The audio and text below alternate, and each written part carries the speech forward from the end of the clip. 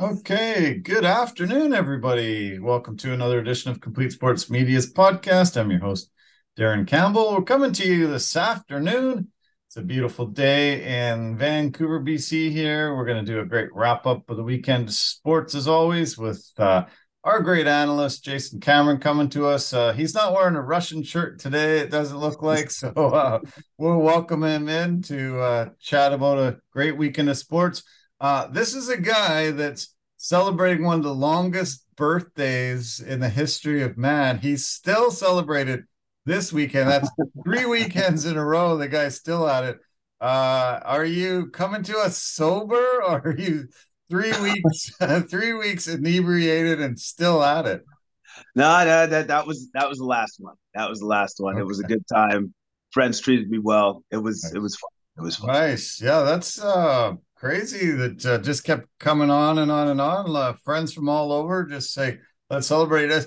It's not like a big numbered one, is it? It's No, somewhere in the middle of something, right? It's just, that, let's it's just it's a party. it just happened that way. It's Okay. just the middle. That's all it is. It's just the middle one. But again, it was fun. It was fun. Nice.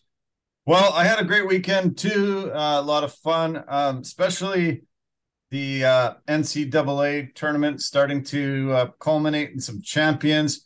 I actually watched women's basketball first time in quite a while. The NCAA women's tournament has sort of a little bit upstaged the men in certain regards. This girl, Caitlin Clark, has just been such a media darling, scoring 40 points back to back games, getting the first 40-point triple double in NCAA tournament history, taking her Iowa Hawkeyes farther than she ever had. Uh, uh, Being able to beat out South Carolina, who was undefeated all season, take them all the way to the final. Their final championship game was yesterday, and LSU were the champs. A lot of controversy there where their star Angel Reese kind of started giving it back to Caitlin Thompson, giving her the "Do you see me now?" and pointing to her ring finger. All as the game was culminating, she kept pointing to her ring finger. Yeah, how do you like me now? How do you like me now? And Oh, a lot of trash talking that has got a lot of people talking about this tournament, about this game, and about this girl. She got up on the podium after and said, "No apologies. You guys have said I'm too hood, I'm too ghetto, I'm not, the girl that you guys want to cheer for and represent, but I'm doing it for all the girls that look like me, that come from places like me, and I'm not apologizing for doing that." And it was pretty crazy. It really has got a ton of media spotlight, more than I ever remember before for the women's tournament. wow, wow. That, you know what though? I'm gonna say good for her. Yeah. Good for her for standing up for this is who I am. You don't like it? I don't care. Don't care because Yeah. this is who I am, and I appreciate that. I appreciate the fact that, like, that's, I guess, in a certain respect, that's her demonstrating her warrior spirit. You know what I mean? Yeah. So she's not backing down, and she's not being apologetic for her actions. She's being genuine about her actions. I was at first when I saw it happening on the court, I was a little bit pissed off. I was thinking, like, what is she doing? Come on, just be a humble winner, just be happy. Iowa had an incredible run, and Caitlin was the player of the tournament, in my opinion. Yeah. And she just was really giving it to her. And then I saw that actually Caitlin had done it to other teams earlier in the tournament, Uh, and I wasn't aware of that. I hadn't really heard about that part of it, and so I'm like, okay, well, she gave it. She's got to learn how to take it back. And she didn't like it. Others didn't like it. Then she shouldn't have done the same thing. So I changed my opinion, and I thought all's fair in love and war, and she gave it back. I think at first people were trying to say that they weren't giving it too bad to Caitlin because she's white, and they were giving it to Angel Reese pretty bad because she's black, and it could be the possibility of that, but Yeah. Yeah, I didn't know that Caitlin had done that. So yeah, it made me think, okay, Angel, good for you. You guys beat them. You know, she had done that, probably pissed you off when you saw that, so just gave it right back to her. Yeah, all's fair in love and war is what they say. And yeah, well, like I said, good for her and a great win for LSU, obviously. Yeah, first championship. Their coach went there off of very much success in her career. Second year taking over this LSU team, took them to their first title ever. And Angel Reese got the most outstanding player. She got 15 points, 10 rebounds, and 5 assists. And she set a record with 34 double doubles this year. There's only 2 games all season she didn't get a double double. So incredible. 4 of 5 LSU's starters were transfers this year. So they did a really amazing job with their scouting department, started scouring the nation on who they wanted to bring in, and ended up assembling a national championship team. Yeah, that's actually pretty impressive to get the team together like that through the transfer portal system, which obviously definitely works for some universities. Yeah, sure. Yeah, well, we're only hours away from the men's national championship. It'll be the number 4 UConn Huskies against the number 5 San Diego State Aztecs. A lot of people thought UConn would be there through the season. They were number 1, I believe, in the nation earlier in the year. They hit a rough patch where they lost 6 of 8, and so they went down the rankings. They came into the tournament in their bracket number 4 overall. Nobody expected San Diego State to go this far. The Aztecs have really just ridden 5 starting seniors to this championship, have really just upset everybody that they've faced, and it's been a really incredible run. Their defense has been phenomenal, and that buzzer beating shot by Lamont Butler the other night. Wow, that was something to see. One of those moments you'll always remember for a single shining moment in NCAA. And one of the reasons why this tournament is so fun that it can come down to leaving a guy's hand with zero point 0.6 of a second to go, going through the air, all zeros hit the clock, it goes through the hoop, and they win the right to go to the championship. It was a pretty epic game, pretty incredible game, and one of those, yeah, like I say, a moment that I won't forget. Yeah, the Butler did it. The Butler did it, and I was just amazed. I was amazed with the fact that Florida Atlantic actually had that game. They Yeah, had they that game, should have. Yeah. and I thought for sure they had that game, but then all of a sudden, San Diego State didn't quit on themselves. They just kept battling, kept battling, kept battling, and relying on that defense they relied on throughout the entirety of the tournament. Came up for them big when they needed to stop. They got the stop, and Yeah. then LeBron Butler did what he did. Said, "I've got this, coach. Don't bother calling no timeout.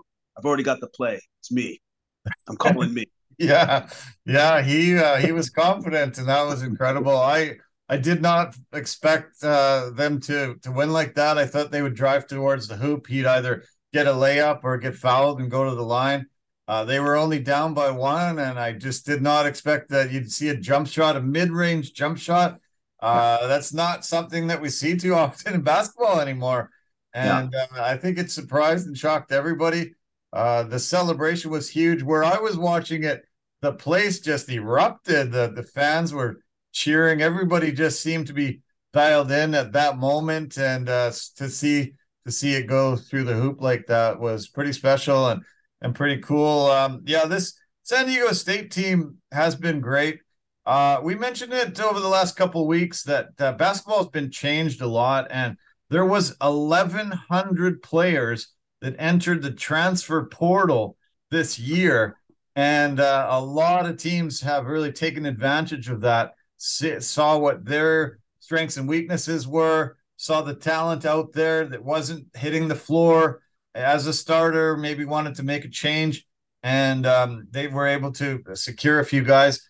All 5 of their guys are seniors, and they're 24, 25 years old. So, this isn't the guys with stars in their eyes looking at huge crowds, the moments getting the pressure to them. They've been around, they're adults, they're in their mid-20s. This is pretty crazy when you see this team against UConn. And I know that UConn actually is about 7.5 point favorites going into this because they've dominated in this tournament every game. But I would never count out San Diego State University in this game. I think they have a real legitimate shot to be national champs. I think they do too, because they've shown their grit, they've shown the determination throughout the entirety of the tournament. They know how to win close games clearly, and they're not afraid of the moment. They're absolutely not afraid of the moment. In fact, they cherish the moment. They want to be there for that. So, and you know, like what you just said there about them all being seniors, they have the experience, they have the knowledge, they know how to conduct themselves when it comes to these kind of big games. Yeah, they're two other guys, Matt Bradley and Darian Trammell. Bradley transferred from UCLA, and Trammell transferred from Seattle University, so close here. Nathan Mensah, senior, 24 years old, 7'4" wingspan.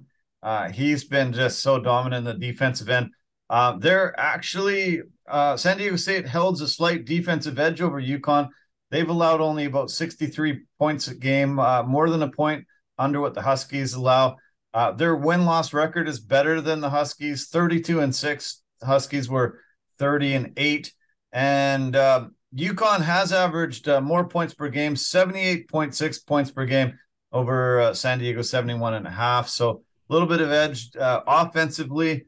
But yeah, I've seen them play in so many tight games, really have a phenomenal tournament. And, you know, a lot of people have talked about this didn't really have the great blue bloods in this tournament. And a lot of people were tuning it out as the Final Four came to fruition into this final game. But I think this is great for the tournament. I think a lot of people cheer for upsets when you don't follow the sport on a daily, weekly basis. You tune in, you see a number 16 against number 1, 15 against 2, or you see a 9 versus 5. You're like, okay, I think I'm going to go for the underdog. And I think a lot of people are excited when these underdogs, can keep advancing. I was cheering for number 9 over number 5 going into that game there. And I thought, I'd really love to see Florida State make it because that'll be the lowest seed ever to make the final, right? And, that would be something historic we'll talk about forever.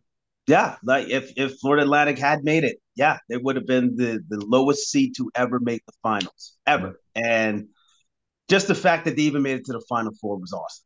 And just the fact that all the teams that made it to the Final Four, like if you pick that Final Four, I guess you're Nostradamus. That's what I'm going to give you. You're obviously something about the future because that's not a Final Four that anybody could have ever dreamed of conceiving, personally, for me. Yeah. So, I think I sent you an article I was reading where there was 20 million brackets, and I think there was 26 or something like that picked that Final Four. So, which was pretty incredible. I just didn't think a single soul would have been able to ever predict that, and good on them. Yeah. Maybe they do. Maybe they can predict the future because that was just crazy. I don't know how you look at a bracket and would have ever considered those 4 teams going all the way. No top 3 seeds making it. That's just not the way that bracket ever worked. Yes, exactly. Like no number 1s, no number 2s, and no number 3s. Yeah. That usually never ever happens. Yeah. That usually never happens. It's not a thing. Yeah. Well, I think this is going to change the lives of all of these players tonight. Just making this final, you get so much exposure, so many eyeballs on it. It's massive. It's in front of 70,000 fans live in Houston. 70,000 are watching it live. How many more? Tens of millions watching it around the world. It's crazy. I was shocked in quite a bit of a way, though. The ticket prices are less than the women's final were, and that was very, very shocking. Yeah, to get tickets for the women's final, it costs you a lot more money than for this men's final, and a lot of people were pointing to not being, the blue bloods, the top teams, and so a lot of people gave up. Probably a lot of people give up when they do their brackets, and their brackets get busted. But Yeah. that was very shocking. I put some details on the website about the women's tickets being more pricey than the men's.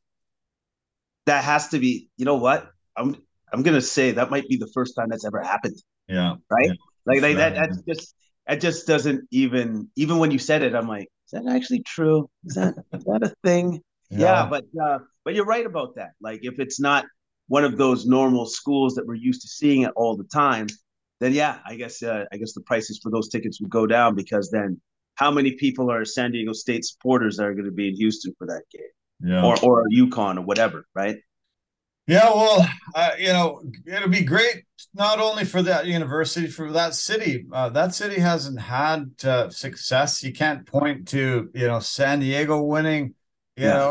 much. They haven't won the Super Bowl. They haven't won NBA championship. They haven't won Major League Baseball. They haven't won hockey. They haven't won. There's nothing that I can remember pointing to for San Diego to get to say we're the best in the world at. And so, I think this will be pretty epic if they do. UConn has won 4 championships before. They've been to Yes. 5 finals, and their women's team has been one of the most dominant programs over the years. And finally, their men's team has really emerged as such a dominant force. But yeah, I don't know. I think I'm still cheering for the underdog. Love to see San Diego party tonight and have a championship to call their own. Yeah, I think so. I'm cheering for the underdog as well. I love to see them pop that champagne in the locker room and they win. Yeah, Hopefully, yeah, that'll be fun. Yeah. One part of the tournament that I didn't like, for some reason, they have employed these basketballs that are terrible. They're way too bouncy. They look bad on the court when the people are handling them. They have received a massive amount of criticism about it, and it's become quite the story. I have seen so many shots missed that wouldn't normally be missed because these basketballs are too bouncy. People started blaming it that they were inflated too much. And then I thought, oh no, we're talking about deflate gate again and stuff. But some weird things about that. But I just hated the look of the ball. And I really thought it wasn't up to the standards that it should be for this tournament. you're right. They did look odd, didn't they? Yeah. I do remember thinking, I'm like, the basketball looks kind of odd. Like, and I don't know why they just didn't go with their regular look that they've always gone with. I don't know why they decided to do this new look, but I think they've learned their lesson now, and hopefully they just go back to like their traditional look of the basketball and look and feel. Yeah, this ball is called the Wilson Evo NXT. Probably got a huge amount of money to go, with this basketball and this look. But the LSU coach Kim Mulkey, she was complaining about it all the way through this tournament. She just said, "This is unbelievable." She said, uh, "If I was home watching this game, I would have turned it off already." During one of the games early on, because there was a lot of shots that would have normally went down. I think bouncing off the layup off the backboard. Normally those are pretty money shots, and a lot of them were bouncing off the backboard too hard, too strong, and it was really bad. I was shocked. I was really shocked that they hadn't, you know, made sure that these were going to be legitimate enough to utilize, and they put them into this tournament, and it was a big miss. And I will never buy a Wilson NXT ball. I hope they die. I hope Wilson realizes their mistake here and changes the ball, because those balls should be blown up, shot, buried deep below the surface of the earth and never seen again. It was terrible. Well, obviously there was a sponsorship deal with Wilson to use their basketballs, and then this was supposed to be like their crowning achievement, this ball that they're coming out, right? And then, oh, that's pretty bad marketing strategy if nobody likes the ball. Then Yeah, that's horrible. That doesn't work out very well for you. So, unfortunately, I think Wilson was going to have to go back to the drawing board, come up with a better ball because that's yeah, not it. yeah. That's not Let's it. hope. Yeah. I hope we don't see major changes to this tournament. I absolutely loved it. Got to see dozens and dozens of games. On the men's side, got to actually watch some of the women's side, which I was really happy for them. Really happy that they sort of upstaged the men in some regards and were able to really get a lot of notoriety. I noticed some of the girls already declaring for the WNBA draft, which is happening really soon. We're going to see some of these girls in the pros very quickly. And Caitlin Clark, she set a record for most points ever in a tournament. She just looked incredible. She got 191 points in the tournament. She passed Cheryl Swoops and Shamika Holdsclaw. Swoops had 177 points in 93. Holdsclaw had 155 points in 98. And yeah, Caitlin Clark just loved how gritty, how tough she was, how much she willed this team to this national championship. And if she decides to go pro, I think she'll be one of the top few picks in the draft, and I think she'll have an amazing WNBA career. Yeah, I think she's going to have a great career. I don't know if Angel Reese is declaring, but and I look forward to them battling. That's going to Yeah, be a lot of fun. yeah. Yeah, Angel's only a sophomore. I Mhm. think she said that I heard an interview with her today, and I think she said she's planning on going back. She's got more to learn. She was a transfer this past year, came into this program.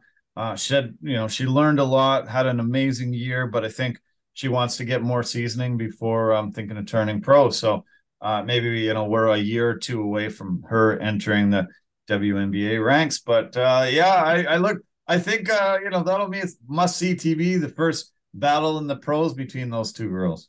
Oh yeah, I think that definitely must see TV between those two ladies for Yeah. sure. Yes.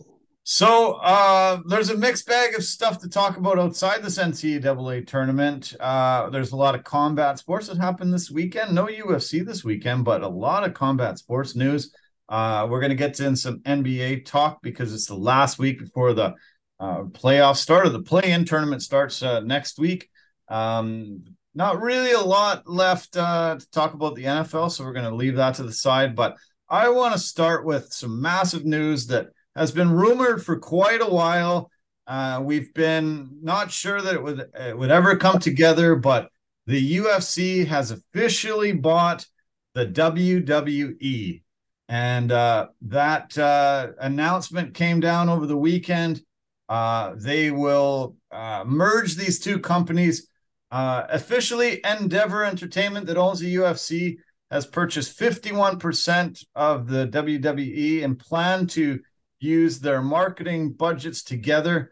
This becomes a $21.4 billion company valuation now. And these two companies merging is massive news. They WWE just had WrestleMania 38 over the weekend in LA, and it was very, very highly regarded, very well received. And finally, these two entities coming together, I think it's massive news, and I think it's going to just grow both of these companies even further up the sporting landscape. Okay, because I remember hearing that there was another group that was in competition with Endeavor, and I believe it was Rock's group. Because Dwayne the Rock Johnson had a group as well that was vying to buy the WWE. But Yeah. clearly, Endeavor has more money, so they won that. Right, right. Uh, I I think it's going to be good. I'm very curious to see where the direction of the WWE is going to go. But I believe one thing is for sure is that Vince McMahon is going to stay on as chairman, as CEO. Yeah, a So couple at of least years at least. Yeah. Yeah, so at least for the short term, everything should be fine with the WWE. But then once, because Vince is an old man now, so he's not going to be staying in that position for that much longer. No. And so then going forward, I'm very interested to see where they're going to take the WWE, Yeah. what it's going to look like and stuff. But I also want to say I think this is a good this is good for like the UFC fighters. that once they retire and they finish their careers, possibly go to the WWE like Yeah, Ronda Rousey did. sure. That's another avenue to make money, and it being a lot less hard on the body. Yeah, But maybe not. It's not as horrible as fighting, but it's still pretty hard. You know what I mean? right. But at Yeah. the same time, a little bit less. So at least it gives another avenue for UFC fighters once they're done their fighting career. Yeah, yeah, that's a really brilliant idea because a lot of times we've seen people leave the UFC and then they go to secondary promotions. They turn to boxing. They turn to different types of fighting and combat. But yeah, this might be a no brainer. I can see a lot of cross promotions and see some of these WWE fighters get into MMA a lot more, like we saw with Brock Lesnar and CM Punk to a small degree and stuff like that as well. I could see that happening, but yeah, to be able to keep them under the same umbrella, be able to keep promoting them, not lose them to all these other organizations out of there. I think that's great for these fighters and the UFC as a whole. Yeah, I think so too. I think it's great. Um, I just hope that like Endeavor seems to be pretty smart about making sure that the right people are in the right positions to ensure that their product stays the same standard of quality. Yeah. And so with them keeping on some of the old guard, obviously for the WWE, that's exactly what they're going to do. It's almost as if they're acquiring it, but they're just going to still let it run as status quo, and then possibly do some tweaks or whatever they need to, or cross promotions as time goes along. Yeah. I was surprised. I think they have something like 7,700 employees for Endeavor. So that's a pretty massive organization, and yeah, I'm sure they'll definitely maintain status quo for the early stages, I'm sure. But I think once the minds get together and figure out how to the best run this, I think we're going to see a lot of very brilliant marketing and incredible things. And I think it's just only going to grow more. The UFC, they say from this merger and this valuation that they're worth 12.1 billion. They were bought by Endeavor in 2016 for 4 billion, so they've tripled in value in 7 years, 6.5 years. So that's incredible. They value the WWE at 9.3 billion. So two massive sporting entities and the landscape merging like this. Huge news, and I think this is only going to be great for both organizations, and I think it's good. I don't want the UFC to become like WWE with No. too much blowhards getting on the mic and a lot of craziness, but I think the WWE has been phenomenal at promoting themselves and doing things to keep themselves in the spotlight and the sporting landscape. Ever since Vince McMahon's there, Vince stepped away for a little bit. He's back. I think he signed a 2-year agreement that he would be there for 2 years to sort of help a proper transition go on for somebody else. And I'm really looking forward to seeing who's the next guy to step into that role and really take the WWE to new heights. Yeah, I'm interested in who's going to be that person. I'm interested in maybe it's still going to be possibly Triple H, who has been angling for that position for a very, very, very long time. So Right. it still could be him. Yeah. But you know what? Good for the McMahons. This is what they built. They built this thing from the ground up, and for them to sell it finally for $9 billion, not bad. Not Not bad. bad. Yeah, exactly. Yeah. Okay, as I mentioned earlier, there was a lot of combat sports on the weekend. I watched the Anthony Joshua fight. He fought Jermaine Franklin over the weekend at the O2 Arena, got a victory there. I watched some game bred boxing. I watched some PFL. I watched a little bit of the Bellator 293. Man, just so many organizations with combat sports going on. Where would you like to start with? Do you want to talk some boxing or do you want to talk some MMA? You know what? Let's go with the boxing first. Let's start there. Okay. So Anthony Joshua has hit a bit of a rough patch in his career before this match. He fought American Jermaine Franklin, got a unanimous decision, 117, 111 on two judges' scorecards, 118, 111 on the other.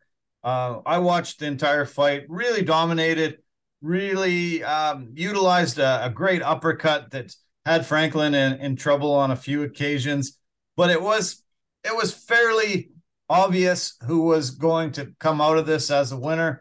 It wasn't really that exciting, and I don't think a ton of people tuned in to it. They're really wanting to see something a lot bigger for Joshua, and immediately there was talk about Tyson Fury. I don't know how many times you and I have talked about Tyson Fury on this, but it's always like, okay, this is who he's fighting next. This is who he's fighting next. This is who he's fighting next. And, I think I've had to say six different names in the past few months on who he's fighting next. But supposedly, that's the fight they want to make at the O2 Arena or in Wembley Stadium in the UK, having a huge, massive crowd and have the two Titans there from England fight. I guess I kind of hope that that's his next opponent. That's who he fights next. I don't see anything else moving the needle that much for Joshua at this point. Yeah, definitely for Joshua. That's the fight for him. That would be the biggest fight for him, clearly. Yeah. I know for Fury, there was a possibility of him fighting Usyk, but I think those talks have broken down, unfortunately. Yeah. Because let's be honest, out of the heavyweight division, there's only four guys that are of interest. It's Usyk, it's Joshua, it's Fury, and it's Deontay Wilder. Yeah. That's it. That's your landscape. I haven't really heard of any other up and coming heavyweights that are of that distinction, of Right. that celebrityhood that can come up there.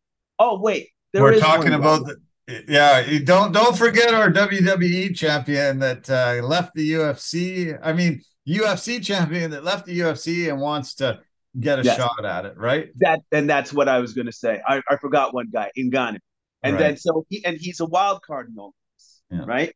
And then if they want to just make money, well, okay, Ngannou's not a boxer, but you want to talk about making some money? Well, Yeah. yeah, fight that guy. Yeah. That'll make some money. Yeah. Yeah, I think that will probably move the needle the most. I think there's so many UFC fans around the world now. They're starting to surpass the fans of boxing in North America and other countries. And this is you can say you're the baddest man on the planet. They always do say that when a big guy becomes a heavyweight champion, but when you're the baddest man on both sports, Yeah. it moves the needle. We saw it happen with McGregor and Mayweather. This would be even bigger because you've got the heavyweight guys, and they are always the one that garner huge interest when it's a really, really big fight. Yeah, of course, because just look at the size of them. Like Yeah. you look at these guys and they're just like they're titans, they're Yeah. monsters, right? Yeah. And then if any of those guys connect, it doesn't matter. One solid shot, that's about all it can take. Yeah. It really is. Yeah, there was some good fights on the card with the zone. I watched another card that came out of Texas, and there was some good fights. But why don't we talk about the game bred boxing that really seemed to garner a lot of interest? A lot of former UFC fighters that had got into the boxing game. Jorge Masvidal still very relevant, fighting this weekend actually in UFC 287.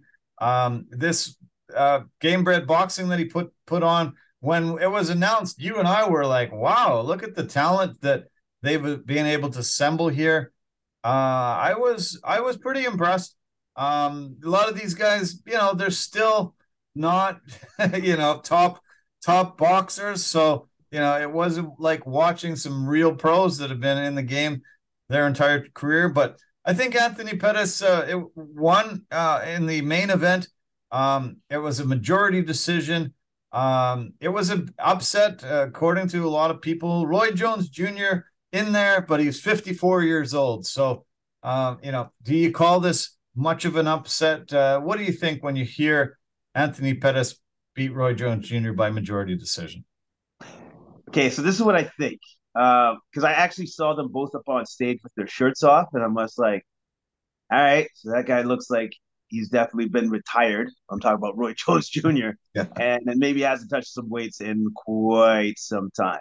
Like he didn't come into the fight like Mike Tyson did, where No. all of a sudden Mike Tyson's like, "Oh, that's terrifying. I'm not doing that." Right? Yeah. Yeah. So so I didn't expect much from Roy. I'm just gonna be honest. I didn't Yeah. expect much from Roy, and then that's exactly how it played out. So Yeah. Pettis was able to steal it. Pettis is younger. Pettis looked like he actually trained. Yeah, okay, it makes Yeah, sense. I was surprised. I thought Roy would take it super serious and yeah, really look like, he got in his top shape that he could. I didn't think he was, and yeah, a bit disappointed there. He has been, retired really for about 4 or 5 years at least, and yeah, he doesn't look like he is taking it as seriously as he should have, and to be the main event, maybe Jorge should have saw him with his shirt off, saw what his training regimen was like, and maybe moved it down on the card a little bit.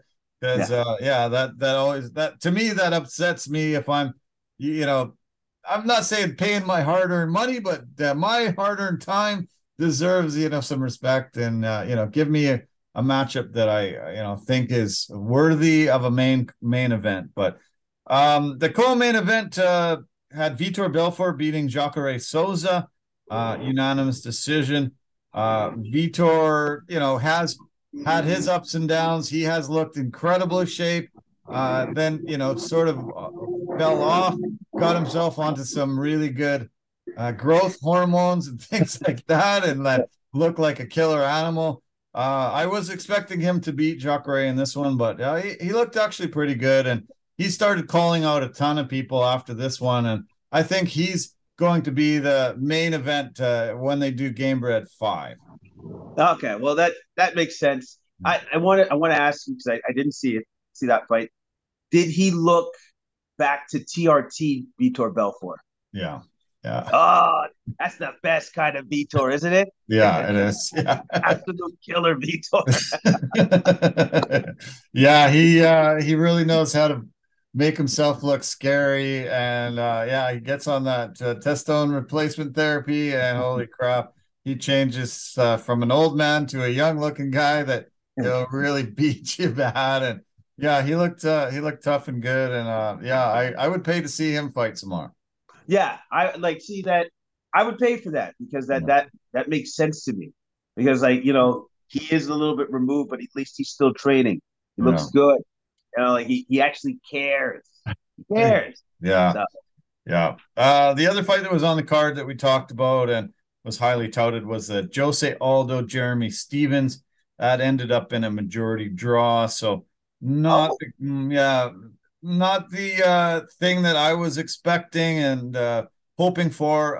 Both of them looked a little tentative and did not really put in the effort that I expected trying to get a victory. I think it deserved a draw, and it got a draw.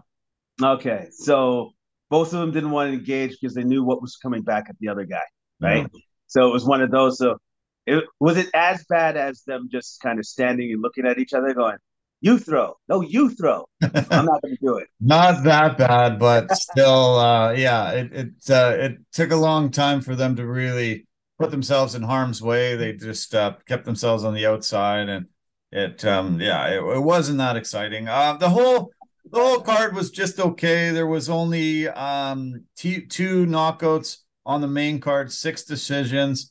Prelims I barely watched. It was I'd say I give it maybe a C plus, something like that.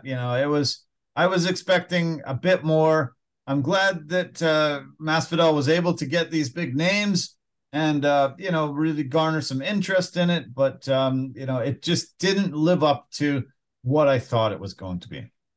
You know what? You know what Masvidal needs to do for next time. For the next time he puts on an event, because obviously there's going to be another one. He needs to make sure that he's got guys that's just going to, I'll throw caution to win, no problem. I'll fight. Kind of Yeah, like some guys like Michael Chandler, where there's yeah, like win, lose, or draw. You're going to have one heck of a match. It's going to be exciting and entertaining.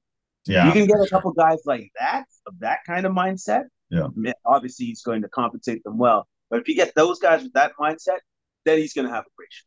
Yeah, I agree. And he should be able to suss those types of guys out because that's the type of fighter he has always been, really.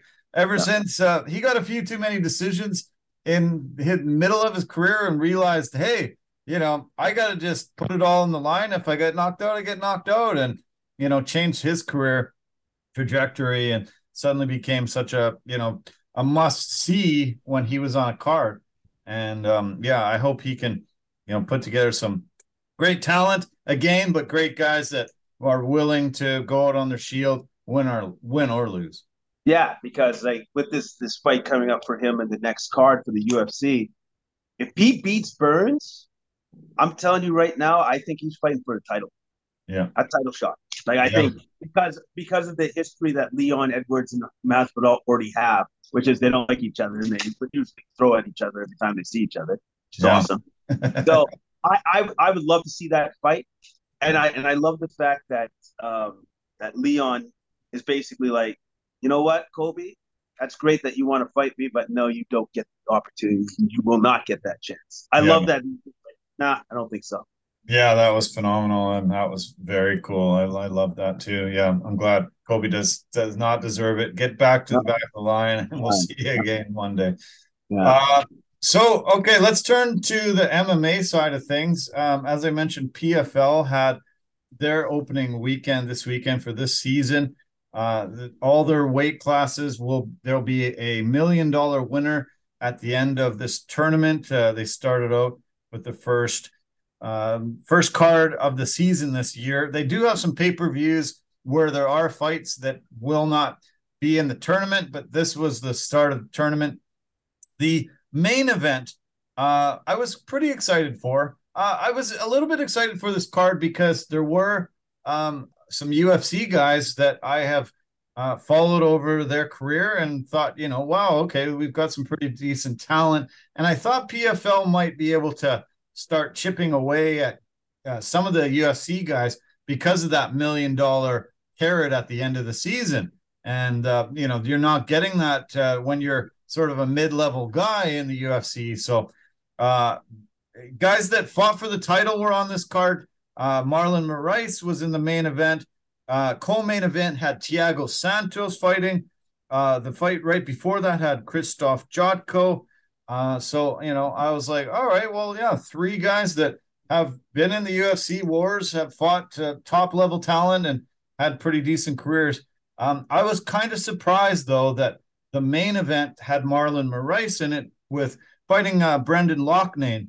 Brendan Loughnane has been a PFL guy for the last few seasons. Moraes comes in on a 5-fight losing streak into this fight. So do you deserve a main event shot when you've lost 5 in a row coming in? I don't think so. And unfortunately, this is 6 losses in a row as he got knocked out by leg kicks. Loughnane's Oh, leg kicks were damaging him really bad in the first round. He finally landed one about a minute into the second round that fell Moraes, and that was it. The referee came in and stopped it. He could not continue. It was a pretty brutal display of leg kicks, but 6 losses in a row, 5 losses in a row. I'm not putting a guy in a main event. Are you, if you're the promoter? all I could say is Marlon Moraes' agent must be fantastic to have talked the promoters into saying, no, he's a main eventer. Like, look at his career in the UFC. It's like, but he's lost 5 straight. When was the last time he won? What? How many years ago was that? You know what I mean? Like, it's Yeah. like, no, he doesn't. He clearly doesn't have it anymore. But I will say this: for any fighter to knock a man out with leg kicks, oh, Impressive, man. that man's an animal. He's that's a total beast move, man. Yeah. If you can TKO a person with leg kicks, that's amazing. Wow. Yeah, he was battering his front leg, and within the first couple shots, you were like, "Oh, he can't put any pressure on that front leg." He was trying to switch stances, trying to get some takedowns, trying to do anything he could to get out of that, but no, it was impossible. And yeah, I was really shocked when I really looked into Moraes and thought, wow, it's weird that he went into the PFL, lost his first one, got knocked out, and then was able to fight, for the main event in their following fight. Because yeah, he got a win. He got some big wins in the Mm. UFC.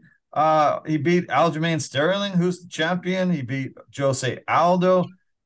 He has beat from pretty decent guys, a Sun Sao, but he went on a losing streak. His last win was December 14th, 2019. So we're about 3.5 years.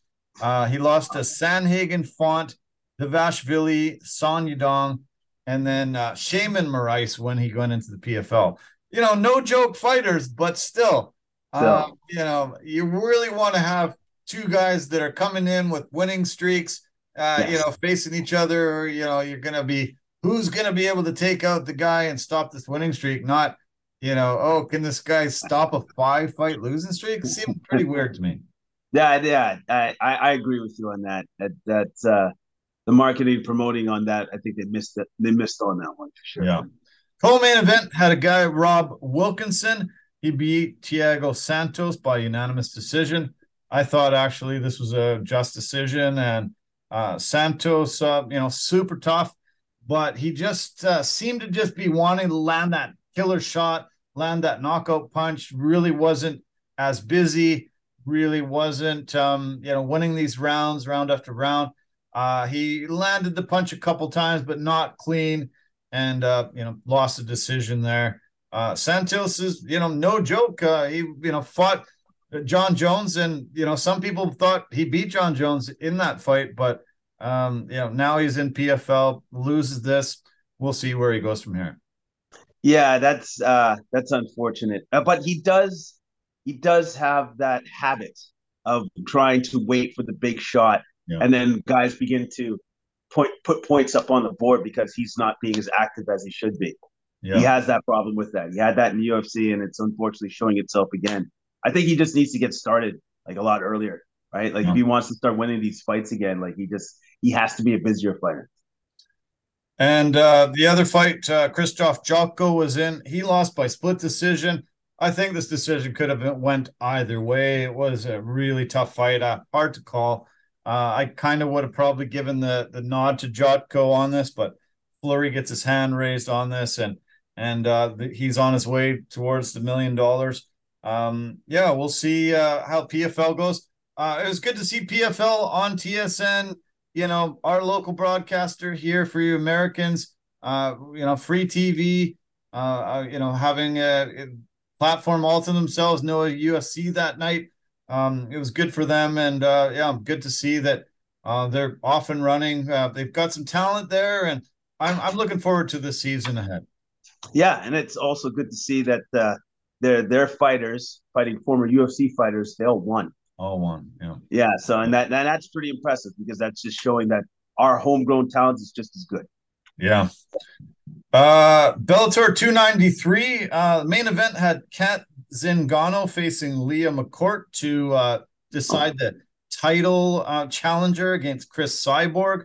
Kat Zingano ended up getting a unanimous decision, and they will line up Chris Cyborg and her for the featherweight championship coming in the next few months. So yeah, Kat Zingano, great fighter, had a really good historic women's fighting career, UFC, other organizations. Bellator put her as the main event, and it was a good fight. I was impressed by her performance. You know what? Now that I think about it, when did she leave the UFC? I can't even remember when she left. That must have been now a couple of years now, Yeah, obviously, yeah, because it's not too long ago, but not too long ago though. no, But well, good for her. Like I think it's always good to sometimes just to have movement. yeah, Go from the UFC to the Bellator or whatever, and then also to probably the possibility of making more money was with Bellator, anyways. I'm very curious to see like how she's gonna do against Cyborg. Like this, she's still a pretty scary woman. She's still a very scary scary lady. woman. Yeah. Yeah, yeah, very scary, and yeah, I wouldn't want to be facing her. But yeah, we have seen her lose, so she's not unbeatable. And yeah, we'll see.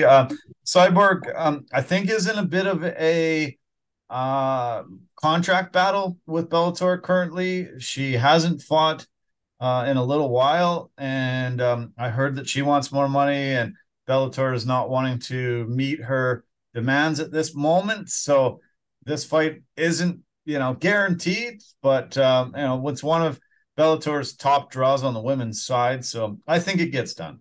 No, I think it definitely will get done at some point, somehow, some way.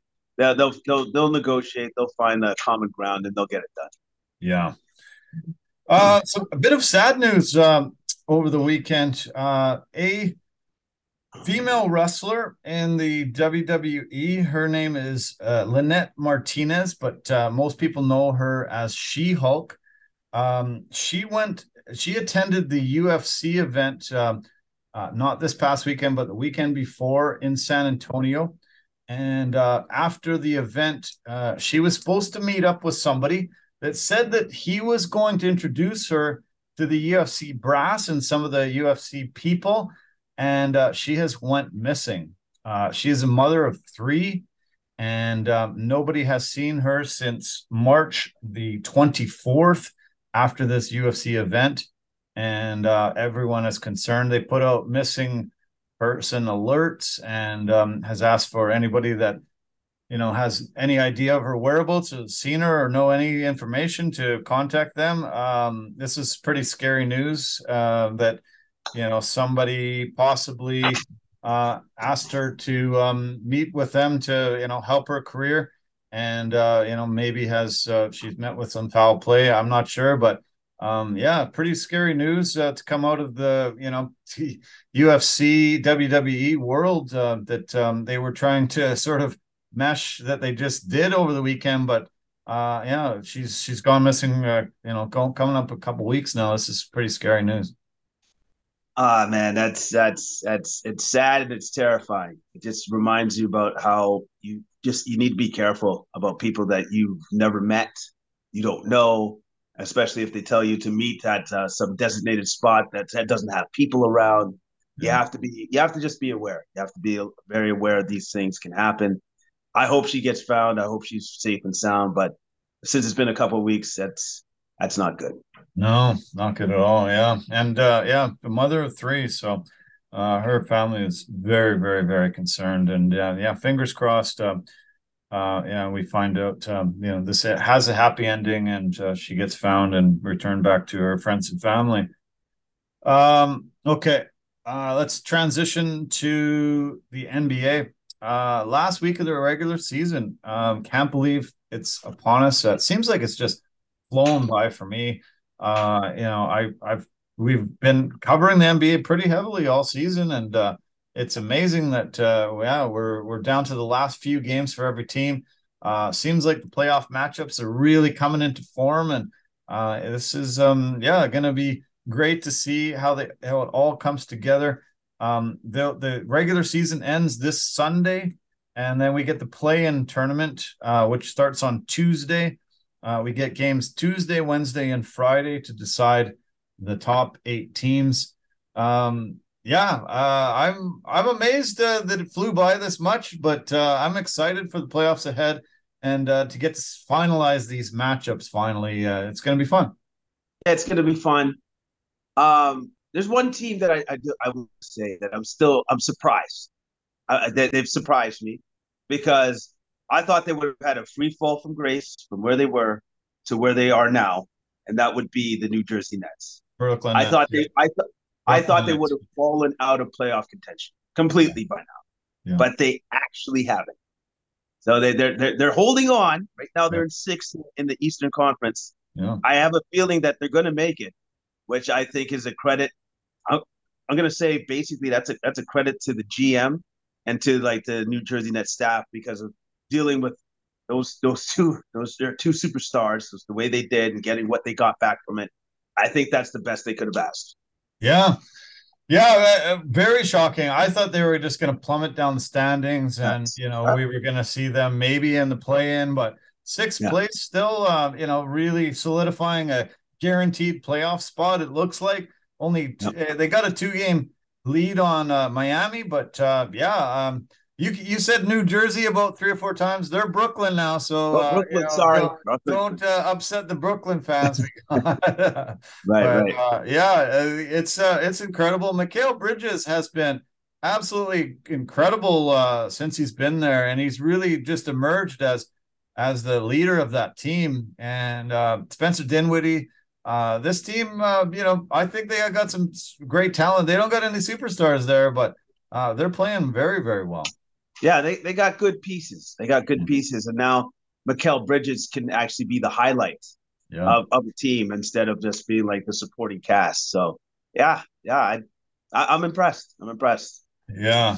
So if you're not familiar, as a viewer, listener, of how the play-ins work, this is how it plays out. On Tuesday, the number 7 and number 8 matchups happen. So the Eastern Conference goes first.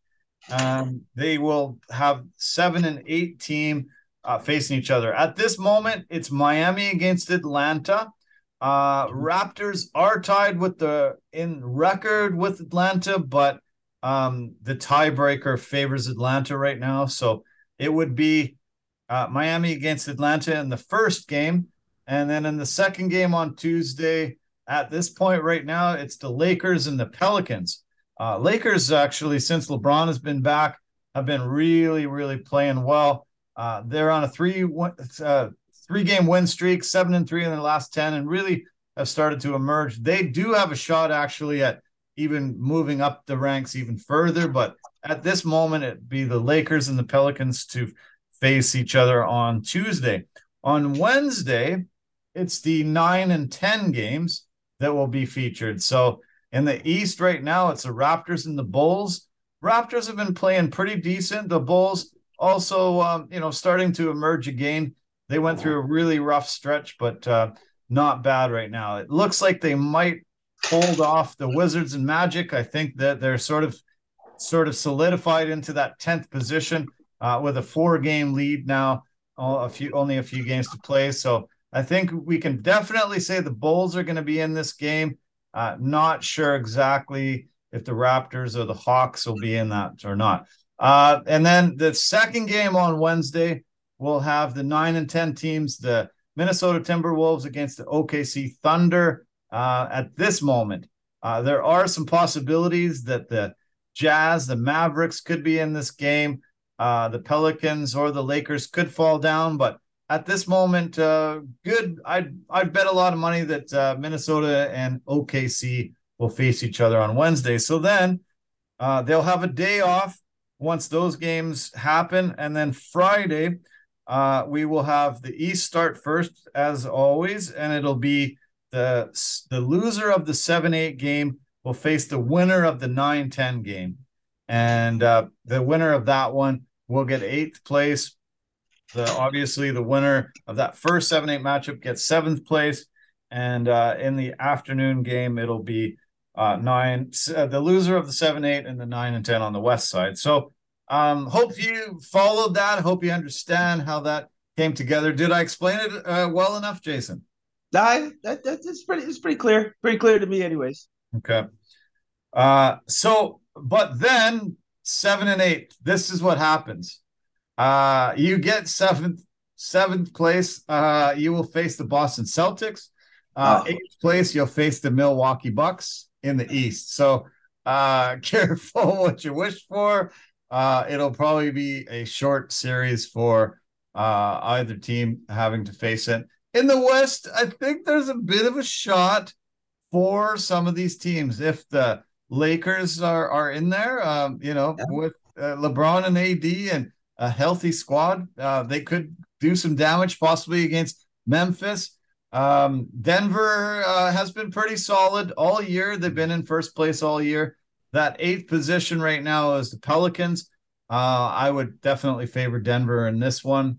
Jokic has been out the last couple of games and dealing with a few nagging injuries, obviously, but Denver's, by far and away, I think the most solid team in this conference and really has a chance to go far. So It's great that you make the play-in, great that you make the top 8, but going to face some stiff competition moving forward.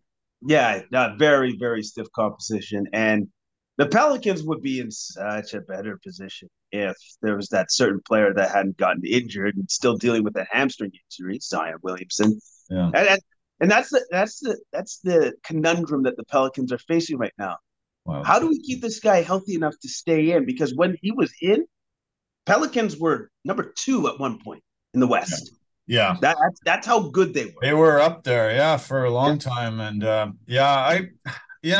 I hate to say this, but I think Zion Williamson is going to be injury prone his entire career. I just do not see him figuring it out. I saw how much he ballooned up when he was off court. He put on about 40 pounds, it looked like. And, a professional guy that really wants to be at the top of his game and continuing to get better, just doesn't do that. It just doesn't do that no matter what.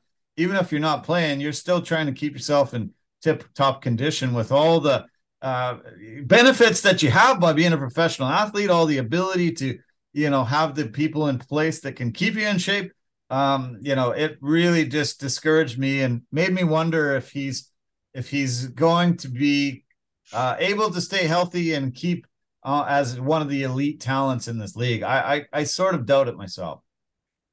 What he needs to do is like to talk to some of the veterans, like reach out to LeBron or somebody like that has this record of longevity, durability, and just go, what are you doing? How are you keeping your body in shape? Like if he actually cares, you know what I mean? Like if he really wants to be there for his team and his teammates by just being on the court, then that's an important thing. And then that would be sacrifices being made. Like, donuts, can't eat those all the time. Sugary drinks, no. Celery and carrots, that's what we're gonna be raising you on. So I think there might be a recommitment that he has to make for that to happen. But he'd have to make that, and also too, the Pelican staff have to just try to come up with a game plan to try to keep him on the court, because once he's on the court, it's magic, man. That dude, he's got it. Whatever that it is, he's got it. Yeah, they got they got a lot of talent. Ingram's a talent, McCollum.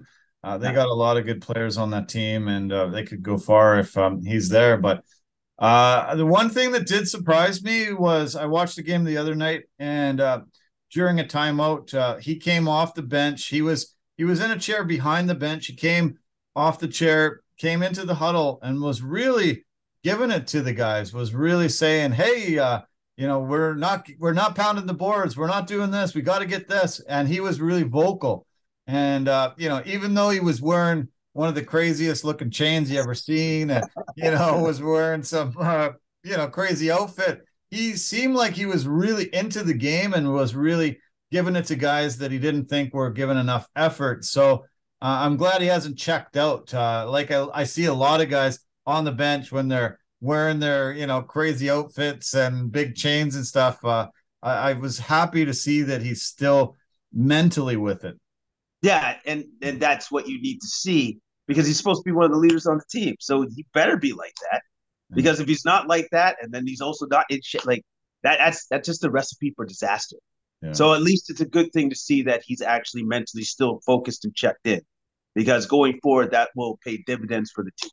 We'll see if he comes back. I'm not sure. We get conflicting reports, and nobody seems to really know exactly if we're going to see him by the playoffs. But there are some great news that we will see a return from a guy that's been missing for 22 games for personal reasons. Andrew Wiggins is supposed to be back within the next 24 hours, I hear, and will emerge back with the Golden State Warriors, going for a defense of their NBA championship. And he's a piece they've really, really missed, and he'll be a great addition. He's not been out from an injury, so he probably won't need a lot of time to get back to basketball shape. Hopefully he has been at least working out a little bit and keeping the legs working a bit. But I'm really thrilled and happy that at least Golden State will be full complement of guys heading forward to try to defend their title. They can't win without him. Yeah. Simply said, point blank, they can't win without him. So I'm glad that he's has the ability to come back to the team and make a run for whatever it's worth. So good for him. Yeah, it's going to take him a couple of games to, I think, get his legs underneath him, but I think it's only just going to be that a couple of games, and he should be good to go. It's been really fun seeing Gary Payton back. He's had a couple games under his belt. Looks like he's having as much fun as ever, smiling a ton, diving for balls, being that defensive presence, and a guy that really is crucial for a big run in the playoffs. Yeah, he's absolutely essential. Like he's the defensive stalwart. He's one of their best defenders on the wing. So it's great that he's back. It kind of sucks that he even had to leave in the first place. Yeah. If you really think about it, because they kind of had to do this roundabout thing just to even get him back into the fold. And then the trade almost didn't happen because the Trailblazers lied about his condition with his injury. So, but I love the fact that Golden State said, no, you're still our guy, even with the injury, whatever. You just can't trust the Trailblazers going forward. Got it. And so it's good to see him out there. Yeah, I'm glad you brought that up. The NBA and the NBA Players Association has agreed on a new CBA this weekend.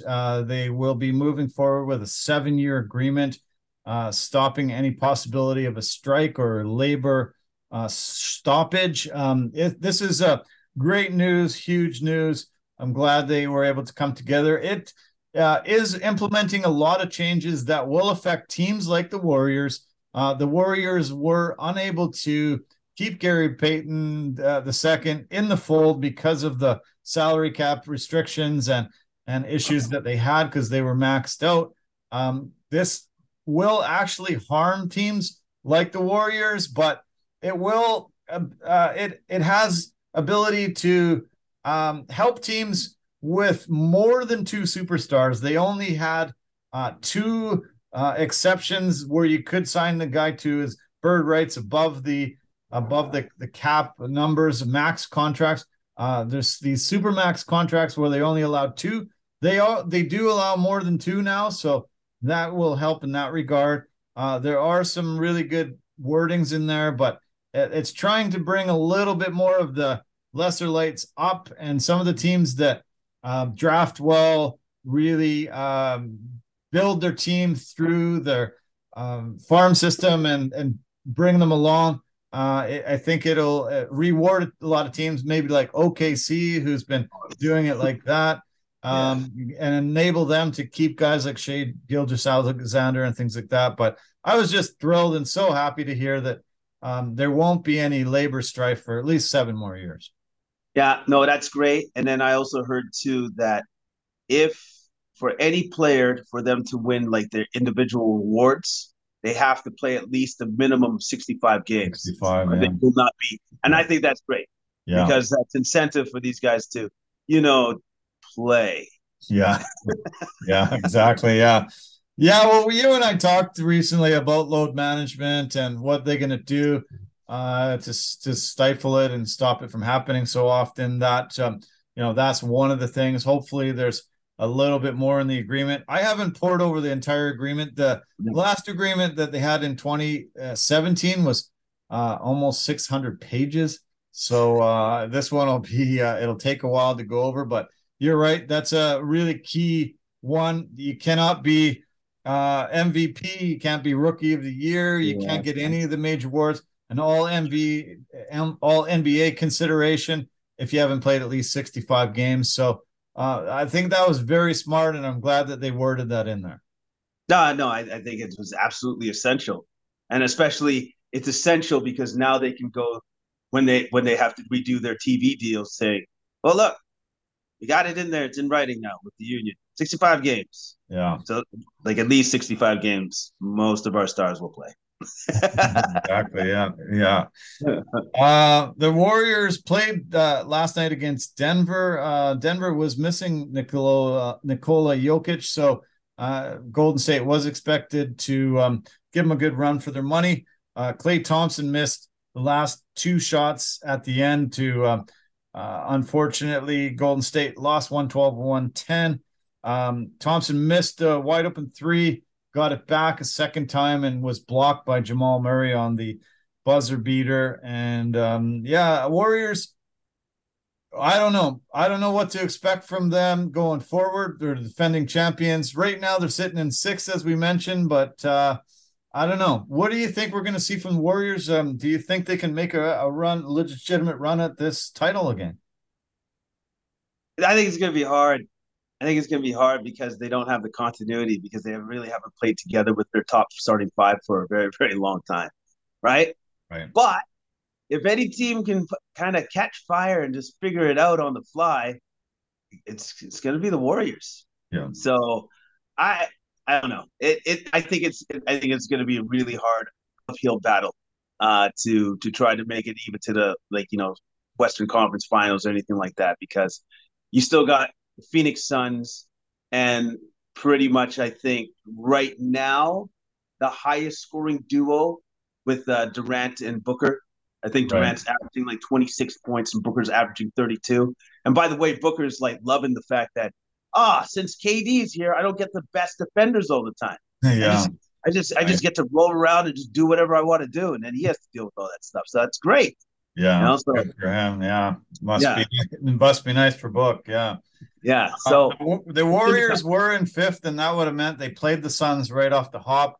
As it sits right now, Warriors play the Kings, and if they do fall even one further back, they would play the Grizzlies. Do you think? I think the Suns matchup sort of favors the Suns, but Yeah. what about the Grizzlies or Kings against Warriors? Who would you favor in those two matchups? Warriors and Grizzlies would be fun because those teams don't like each other. They have beef Yeah. because the Grizzlies are the upstart punk team that likes to pump themselves up over what Draymond Green says over nothing. It's we actually have rings, you have earned nothing. So there's Yeah. that. Yeah. But I actually think the more favorable of the two would be the Kings. And the reason why I say that is that it'd just be a good old shootout Yeah. because the Kings are, I think, still bottom of the league in defense, and the Warriors aren't very great at that either. So Yeah. they would it would be a shootout, and I think that would be their best chance of going forward. Yeah, I agree to I agree with you quite a bit. Especially I think the Kings just don't have the playoff experience as well. I Yeah, think with the Warriors winning four championships in 8 years and having a lot of long battles, I think I would favor the Warriors in that matchup. That Grizzlies one would be great, but that means that the Warriors would have to go into that play-in scenario and have to win one or two games. I know they'd have to win one game, I guess, to be that seventh seed. So yeah, but the Grizzlies matchup it has really developed, I guess, into something where you can call it a bit of a rivalry just because Dylan Brooks and Draymond Green have been fighting a lot, and these teams do not like each other. There's been some animosity, and it seems to, when you talk about a series, when there is some hate, animosity, it seems to really amp it up and make a lot more people pay attention. no, no, obviously because like their competitive juices are going haywire because they hate each other, Yeah. and obviously they want to beat the other team badly. So that's why that particular matchup could be very very good. But I think for the Warriors, I think the better matchup is definitely Kings. Things, yeah. Some matchups that really look like they're going to happen because we don't know who the Bucks will play, who the Celtics will play at this moment, but it really looks like the Sixers play the Nets. Looking forward to that one. Should be a lot of fun. And then the Cavs and the Knicks will play against each other in the East. I keep hearing a lot of talk about how the Knicks almost had the Cavs top guy Mitchell, and so that will be really tough for them if they didn't get him in a trade scenario and he knocks them out in that first round. It'll be tough to swallow, but I look forward to both those matchups. I think they'll be really fun to watch. Yeah, and also too, come on, man. If you're a Knicks fan, so what you think you really lost out? think that Jalen Brunson guy is pretty good. You Yeah. know, I think he's done actually awesome for the Knicks, and especially with Josh Hart. It's Josh Hart coming over from the Trailblazers as well. I love that matchup. I hope that those two teams stay exactly in positions they are in right now because that's a playoff series I really want to watch because those teams that I think that's just a great matchup between those Yeah. two teams. Like, yeah, I And really want to watch that series. yeah, me too. Yeah. And then turning to the West, we're not sure about Denver and Memphis being those top two seeds, but we're starting to get sure of the other matchups. Kings, Warriors, and then Phoenix, LA. What do you think about Phoenix, LA? Does LA have a chance against Phoenix now that Phoenix has been able to get KD into the fold? I hope Anthony Davis doesn't get injured because, like like if that happens, then This they is don't. this I mean in the Clippers. Did if I Oh, didn't say oh, this is the sorry, yeah sorry, sorry. yeah Okay, with uh, the Clippers, yeah yeah um, I think it's good. It has the possibility to be a really good series. It's just as long as Kawhi and Paul George are playing at their best, and I believe they're playing really well right now. They keep that up. That could be a very, very good series because you got Booker and Durant on one side and Kawhi and George on the other. That sounds solid to me, man. I would still give the advantage to the Suns because of KD. yeah. Uh, Falling down as we look down the bottom of the standings, it looks like Dallas is in severe trouble to make the play in. They are only 4-11 this season when Luka and Kyrie both play. They had a big loss to the Hawks last night, 132-130. Luka seems mad all the time, disinterested, getting pissed off at his teammates, really letting the frustrations get to him. And I think this team is a train wreck that they might make this play in, but it doesn't look like they will. I don't think they make the plan. Yeah. I don't think they make the plan. I don't think the team is connected right now. Kind of odd when Kyrie joins the team how that kind of happens.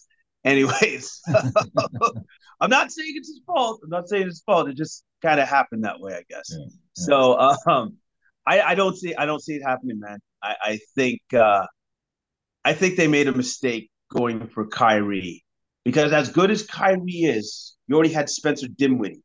Like, how much of an improvement was Kyrie over Spencer Dinwiddie? Yeah. I don't think it was that much, True. personally. I just don't think it was that much. And Yeah. then plus on top of that, you gave away defensive stopper. And now you don't have that defense. You don't have rebounding. You don't have defense or rebounding. And most nights, your top rebounder is Luka, who's trying to do everything.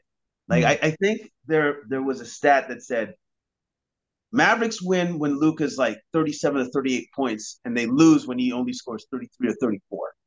Like, Wow. so everything is dependent upon that dude. All on his It's shoulders. all on his shoulders. Yeah. And then Kyrie's going to do his thing. He's going to score points, but he doesn't play defense like that because he's smaller. He's a smaller guard, smaller player, and so he gets taken advantage of. And he doesn't have the defensive chops like that. So I'm saying, I don't blame Kyrie. I just don't think the move that the Mavericks made was good for improving their team. Yeah. It wasn't the right move. That's true. Yeah. Falling down to the bottom of the league, these are the teams that have the chance to draft Victor Wembanyama out of France.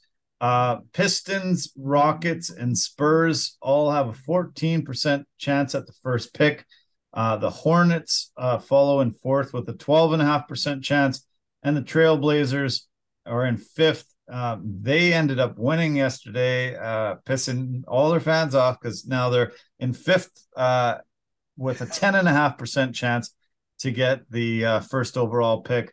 So, yeah, a lot of team tanks, but I do like that the NBA doesn't weight it too much in the favor of who finishes last. It's only a couple of percentage points away when you're top five for getting that first overall pick. And, Wembyana, 7'4", seems to be definitely everybody's consensus number one. I think he's going to be a difference changer for any organization that gets him. It'll be interesting to see who wins that draft lottery. Yeah, again, this guy, the guy is like a unicorn. I just saw another Instagram post of him going like pounding it through the legs, double double, and then he does a step back three, misses, but then drives hard because he knew he missed, grabs the rebound, dunks it. Yeah, And he yeah, I jumps from the saw it middle of too. the key.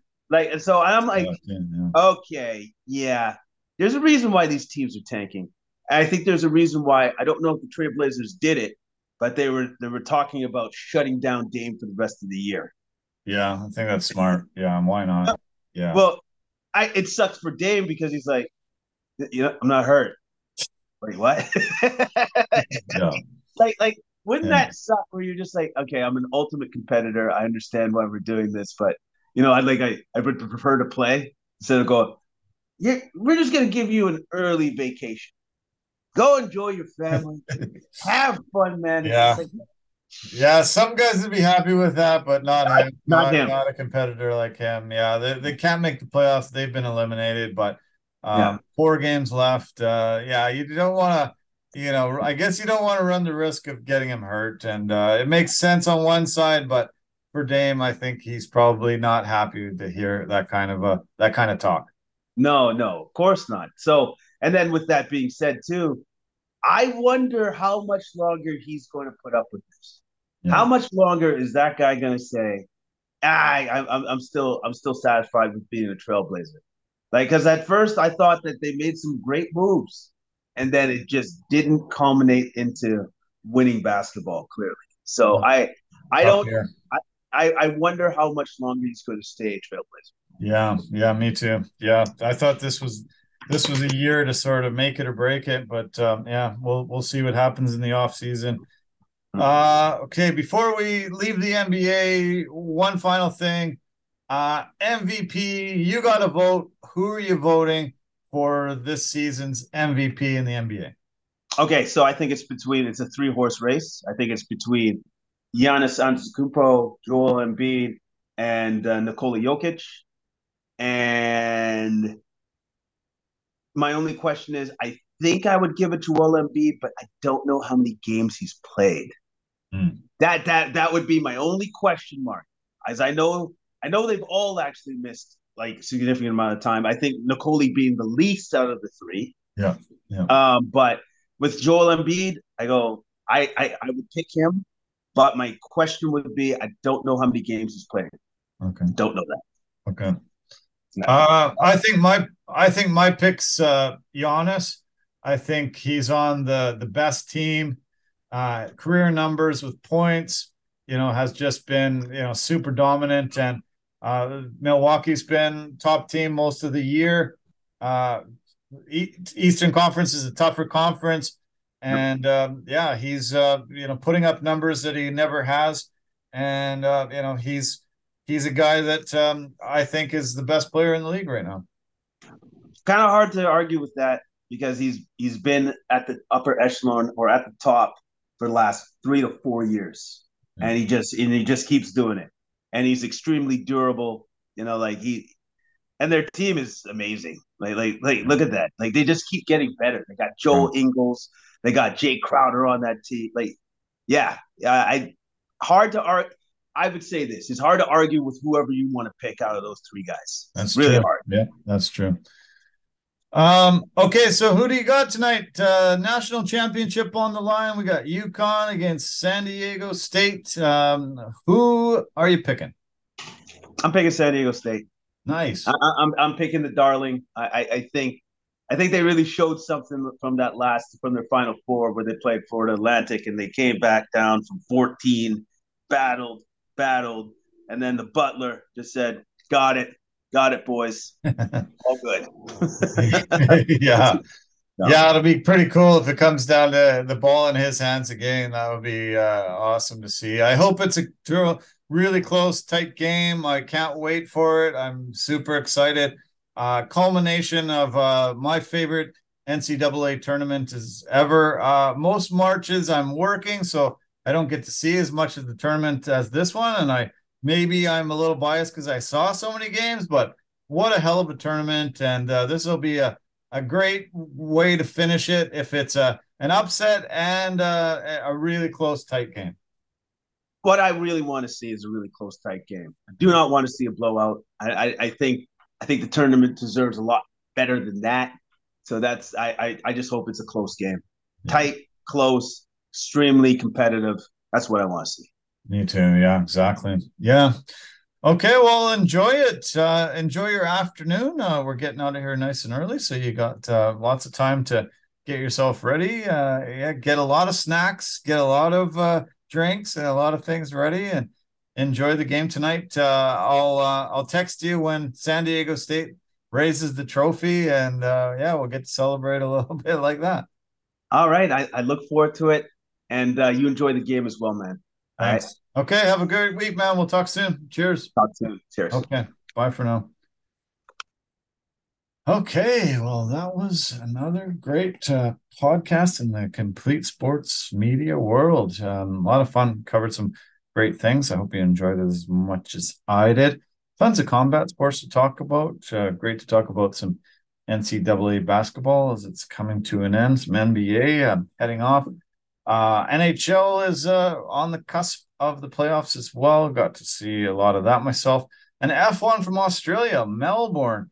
Yeah, it was pretty good. I was in the bar restaurant watching the NCAA, watching the boxing, some of the other sporting events that were going on, and then all of a sudden, all these reservations were happening for all the tables around us, and started wondering, oh, okay, I wonder who's coming in, and all of a sudden, I heard that a huge group was coming in to watch the F1. So that was cool. I'm glad F1 is becoming so big around here. That Drives to Survive on Netflix has really just rejuvenated North America to how great F1 can be. It was a phenomenal race on the weekend. Really weird how they had a couple of stops and everybody got out of their car, one lap to go, and they had to restart it a couple of times with a full, complete stop to the race. And a few crazy crashes near the end, but great to see a battle between Lewis Hamilton and Max Verstappen again. See Fernando Alonso up there. To see those three former championship driving winners, that hasn't happened in many years. To see three guys that have won F1 World Championships to be all on the podium in Australia there. I chatted briefly with my sister via text, and she said that they could hear the F1 cars from their house, and my brother-in-law and my nephew were watching the coverage and said they enjoyed hearing the cars down the road from them, as well as on TV as they're watching the live coverage. Really cool. Wish I could have been there.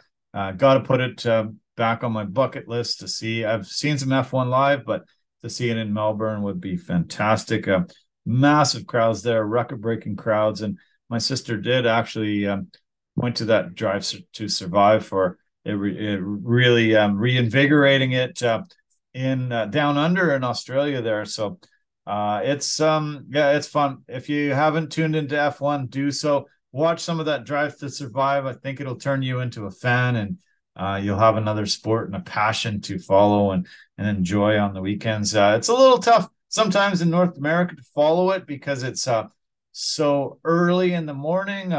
This one was a late Saturday night, being in Australia, but that's why we've got PVRs. God invented PVRs to help you just wake up on Sunday morning typically, and you can watch the racing in its entirety, and you don't have to tune in to anything else, and you'll get to see some great racing. But anyway, thanks so much for tuning in and watching as always. Really starting to get some great subscribers, getting a lot of great feedback on our content.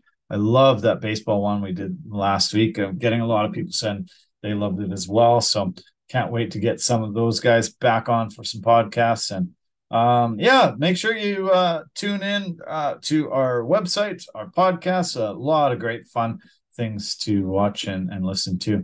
I want to thank our partners and sponsors. I want to start with Anchor.fm, the easiest place to make a podcast. really phenomenal at posting on multiple podcast platforms for us. So if you want to do what we do here, just go to anchor.fm and follow them. They are the best.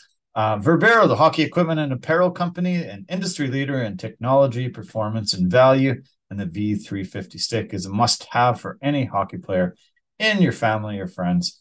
Pampas and Possibilities, really amazing at designing beautiful West Coast things for your home to spruce it up, make it look great, and impress your neighbors, impress your family and your friends.